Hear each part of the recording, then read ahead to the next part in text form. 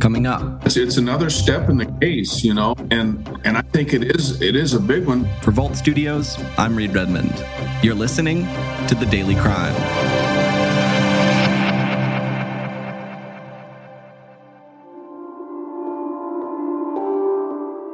It's been nearly 5 years since two friends, 13-year-old Abby Williams and 14-year-old Libby German, were killed while out on a hike in Delphi, Indiana. Libby German and Abby Williams went missing after visiting a trail outside Delphi. Their bodies were found on Valentine's Day, just out of sight of the bridge where the girls were last seen alive. There really is nothing anyone can say, nothing anyone can do to ease the pain here in Delphi. Everyone still walks around thinking, will there ever be justice? Now, despite all of these clues, even a nationwide attention on the case, even on television, police have never found the person responsible. On December 6th, Indiana State Police provided an update on their investigation, one that's already spurred hundreds of tips. Now, a renewed sense of hope with an announcement this week from state police asking for information about a social media profile linked to the investigation.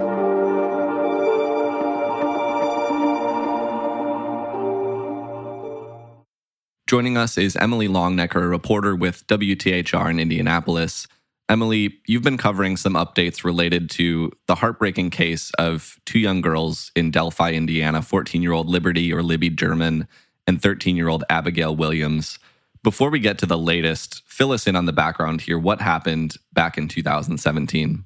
Well, back in 2017, two young girls from Delphi, friends, they had the day off from school and they decided to go on a hike on a nature trail that's well known in Delphi. And the older sister of Libby German dropped them off at the trail and they were never seen again.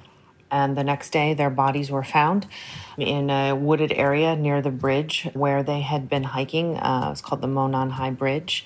Over the next months and years, investigators released different information. One of the first things that came out was audio that investigators believe was audio of the killer.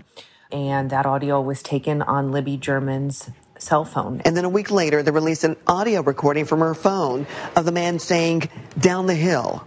Take a listen.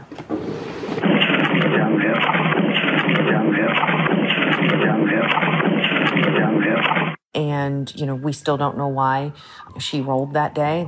She rolled on video and audio. And so you heard what police believe is the killer saying "down the hill." And later they released a little more of that audio to hear the man say, "Guys, down the hill." Since then, two sketches have come out. One initially that seemed to show an older man. And then a couple of years later, police released a different sketch and said, this is the sketch that you want to go with, which depicted a much younger man. During the course of this investigation, we have concluded the first sketch released will become secondary as of today. The result of the new information and intelligence over time leads us to believe the sketch, which you will see shortly, is the person responsible for the murders of these two little girls. They also, released a little video that shows this suspect walking towards the girls, and it would appear he has like a little bit of a limp. I mean, I've talked to Mike Patty, Libby's grandfather, a few times about this, that, just the fact that Libby had the presence of mind to roll on this, to push record on her phone. And he says he thinks his granddaughter probably thought, well, I better roll on this just in case and show my grandfather later that something is strange about this man. And obviously we know that, she never got a chance to show that to her grandfather. Just to recap some of that, it sounds like investigators are working with quite a few clues. We have sketches, audio, and video. But over the past nearly 5 years now, have there been any named suspects? No named suspects, but interestingly enough, I have to tell you, I get emails and Facebook messages, I don't want to say once a month, but several a year, where people will message me and say, pretty emphatically, this is the guy, I know this is the guy, and, this, that, and the third, and give me all the reasons why they think it's their neighbor, or it's this person or that person. And So people, a lot of people have obviously taken interest in this case. They want to see it solved and have tried through their own efforts to figure out who this could be. But at this point, state police have never named any suspects. And so this case has now been unsolved for nearly 5 years. You mentioned you've talked to Libby's grandfather, Mike Patty. What did he have to say about what those 5 years have been like for that family? I mean, last year the girls would have been seniors in high school. So we talked then about just how bittersweet it was to see some of the girls' friends graduate and go on with their lives. Most recently, when I talked to him, he talked about the holidays coming and what do you do? What do you do for Libby? You know what I mean? What do we do? Do you put out a stocking? I mean, what do you do is set a place at the table? I mean, just really raw, heartbreaking stuff that, as the years go on, it doesn't get any easier because these families don't have any answers. And it bothers, Mr. Patty has talked quite frequently about it bothers him knowing that whoever did this is still out there and, could possibly do this again. Nobody had a right to do that. You know what I mean? They took 2 innocent young girls' lives. You had no right. You had no right to do that. Anna Williams, Abby's mother, has talked to me about, trying to have the attitude that today is the day. Every day is the day. Every day could possibly be the day that the right clue comes in, the right tip comes in that leads them to whoever did this. But you have to imagine that 5 years in, I think it would be difficult to sustain that every single day and then not have answers every single day. Right. I know hearing some of these conversations has made me reflect on how, most of us, we get to hear about a tragedy like this and then turn off the news or turn off a podcast or whatever it is. But for these families, this is their reality. It's their every single day. It's their every single day. And, there had been discussion, was this a person that was just passing through or is this someone living in our midst? And, at one point a few years ago, state police gave a press conference. It's when they released that second sketch. And the superintendent of the Indiana State Police, Doug Carter, came out, and I'm paraphrasing his words, but he basically said, this person, the person responsible, could be in this room right now, could be watching. Directly to the killer, who may be in this room.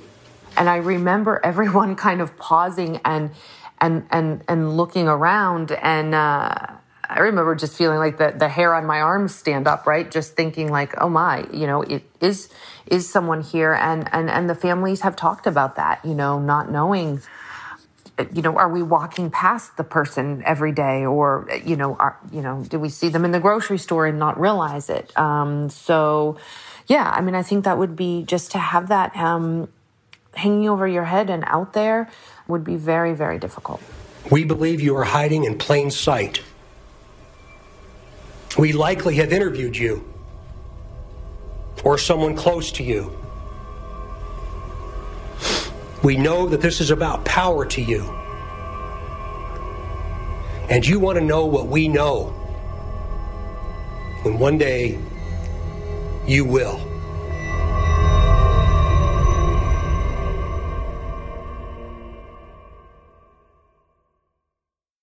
Let's talk about the recent news here, seemingly the most significant update we've had in quite a while. Investigators have flagged a social media account. How did that come about? Yeah, so on Monday, December 6th, in the evening, state police put out a video. And they said, we have an update in the Delphi investigation and we need the public's help. We want to hear from anyone who has been communicating with the social media profile Anthony_Shots. This could be a social media profile on Instagram, Facebook, and on all kind of social media, Anthony_Shots. And they said that this is in relation to the Delphi investigation.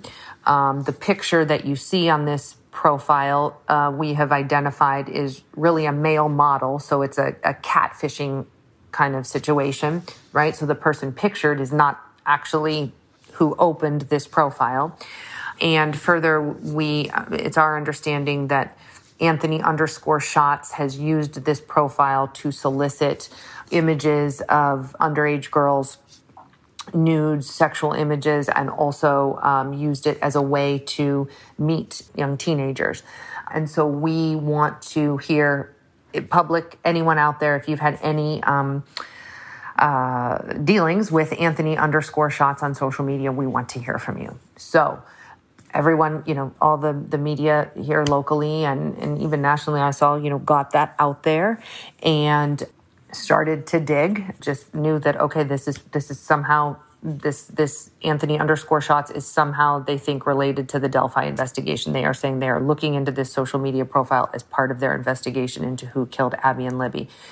Through some digging, we found out that there was a man in jail here in Indiana, in Miami County, a man by the name of Keegan Anthony Klein, that court documents revealed was the person that created that social media profile, Anthony_Shots. Today, we've learned they've identified the man behind that profile as Keegan Klein, but police have not named him as a person of interest in the Delphi murders. They haven't even called him a person of interest, but he is in jail right now on a separate case awaiting trial on, I think, 30 charges involving possession of child pornography, child solicitation. So his lawyer has come out and said that, he is in no way involved with the murders of Abby and Libby. And, state police, again, have never completely connected the dots and said that he is a suspect or a person of interest. But they say they're looking into this social media profile that they say they believe is connected to the Delphi investigation. And court documents reveal that he opened this social media profile 6 months before the girls disappeared and were found dead. And we know that 11 days after their bodies were found, state police and the FBI did serve search warrants on his home. 11 days later and 40 minutes to the northeast, on February 25th, Indiana State Police, the FBI, and Peru Police served a search warrant at a house in Peru, where Klein was living with his father. Police confiscated a half-dozen phones and electronic devices. Court records say that Klein admitted to receiving about 100 sexual pictures from underage girls. Police found sexually explicit images and videos of underage girls on several devices. But court documents reveal Klein factory reset one phone 2 days before police arrived and deleted the internet history and social media apps from another phone before turning it over to police 2 days after he was interviewed. Klein was not charged until August 19, 2020. He faces 30 felony counts from 2016 and 2017 for possession of child pornography, child exploitation, obstruction of justice, and synthetic identity deception. Have investigators said how exactly they think this profile might be connected to this case? Do we know at this point if Libby or Abby might have been in contact with the fake profile? So investigators have not said that. And they've said, we know that you have a lot of questions and whys and wait, how did we even get here? And where does Anthony_Shots come from? How are you even onto that? And they said, these are questions we can't answer. I asked Mike Patty last week, do you have any reason to believe that Libby would have communicated with this social media profile? Do you know if she communicated? And he said, I don't know.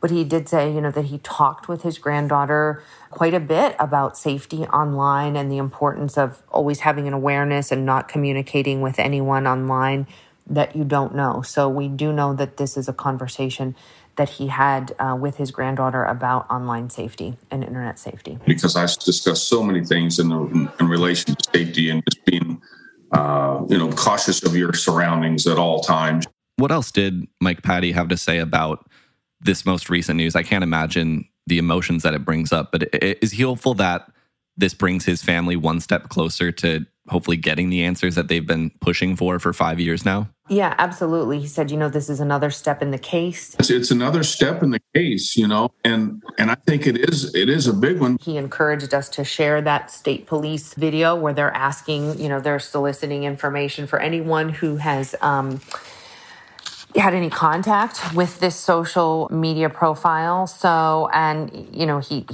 just said that he's glad that it seems to be pushing forward, and you know it was a new development, and we haven't heard a lot in the past couple years. And it sounds like investigators have come forward with this information now in the hopes that it'll bring up some new tips, and it sounds like that is exactly what's happened, that new tips are coming in. Yes. 500 so far, we've been told from state police. At least 500 so far have come in since last week. So you know, Mike Patty talked about, you know, this to finally figure it out, or to have some more connections would be a big weight off of, you know, everyone's shoulders, the family's shoulders, the community's shoulders. I visited Delphi last week and went into a pizza shop on the square, and it's, you know, this tiny, charming little bedroom community, and behind the counter were two young women who had gone to school with Abby and Libby, and they were working behind the counter, and they talked about how this really kind of changed, you know, how they approached their young lives. Everyone still walks around thinking, will there ever be justice? There's no closure. It's just something that you sit on, and it's just like the caution about it dies down, but you're still worried about it. All of a sudden, their parents were very cautious about them going out. They were very cautious.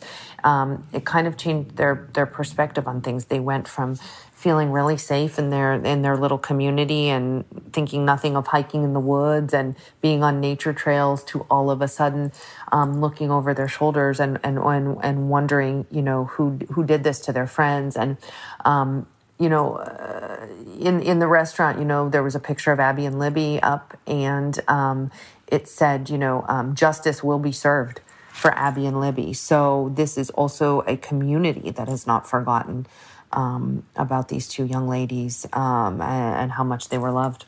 I know it's also a case that's affected people all over the country. Before I let you go, I'll mention to our listeners that there is a lot more to this case, and all of WTHR's coverage can be found at WTHR.com. For anyone who has information about the case or about this social media profile, investigators ask you to send tips to Abby and Libby Tip at CACOSHRF.com. That address can also be found at WTHR.com, along with a list of specific pieces of information investigators are looking for. Emily Longnecker, thanks for sharing this story. Of course. Thanks for having me. And thank you for listening to this episode of The Daily Crime. We're here with a new one every day of the week, Monday through Friday, so make sure you're subscribed to or following the podcast wherever it is you're listening right now. If you're looking for more podcasts, you can head over to voltstudios.com for a full list of our shows, where you can search Volt Studios in your podcast app. That'll do it for this one. Until next time, for Volt Studios, I'm Reed Redmond.